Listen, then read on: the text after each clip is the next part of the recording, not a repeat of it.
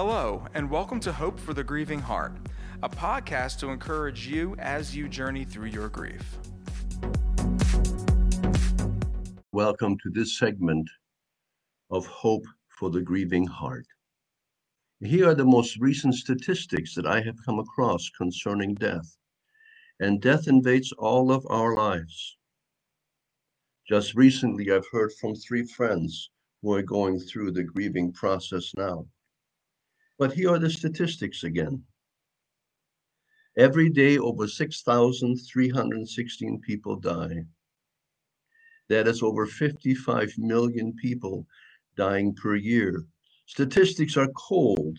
They're like the cold facts we look at and just shake our heads, but we never think about it again until the nightmare happens to us.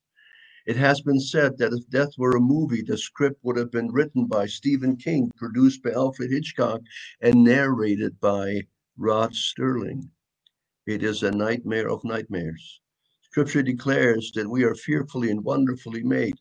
Keep that in mind as we look at the loss of a loved one and the subsequent denial that follows. The following information does come from the Mayo Clinic. I've been to the Mayo Clinic in Rochester, Minnesota. Denial is a coping mechanism that gives you and I time to adjust to the distressing situations, but staying in denial can interfere with the treatment of our ability to tackle the challenges.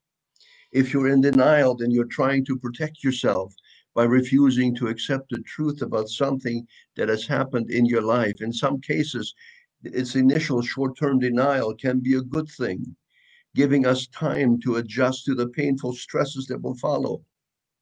It might also be a precursor to making some sort of change in our lives. But denial has a dark side. Find out when denial is unhealthy and how to move past it. Oh, it's hard. I'm not telling you it's easy. I know it's hard. And don't let other people tell you what you need to do. Can I share with you that there's a well that God has?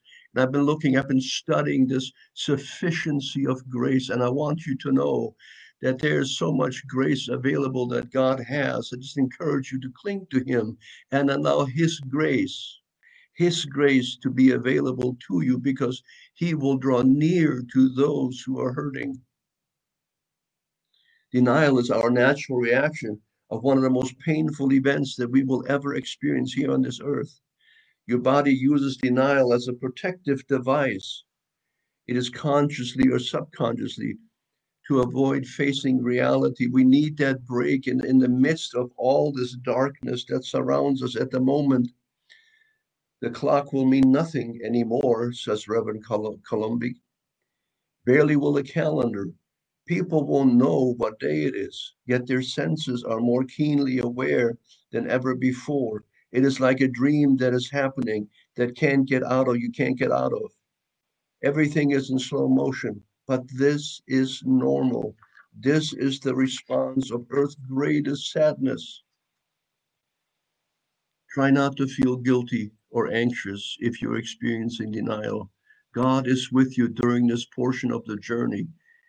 You can say with confidence, even though, oh, hear me from the Psalms, even though I walk through the valley of the shadow of death, I will fear no evil, for you, isn't that awesome? For you, God, are with me.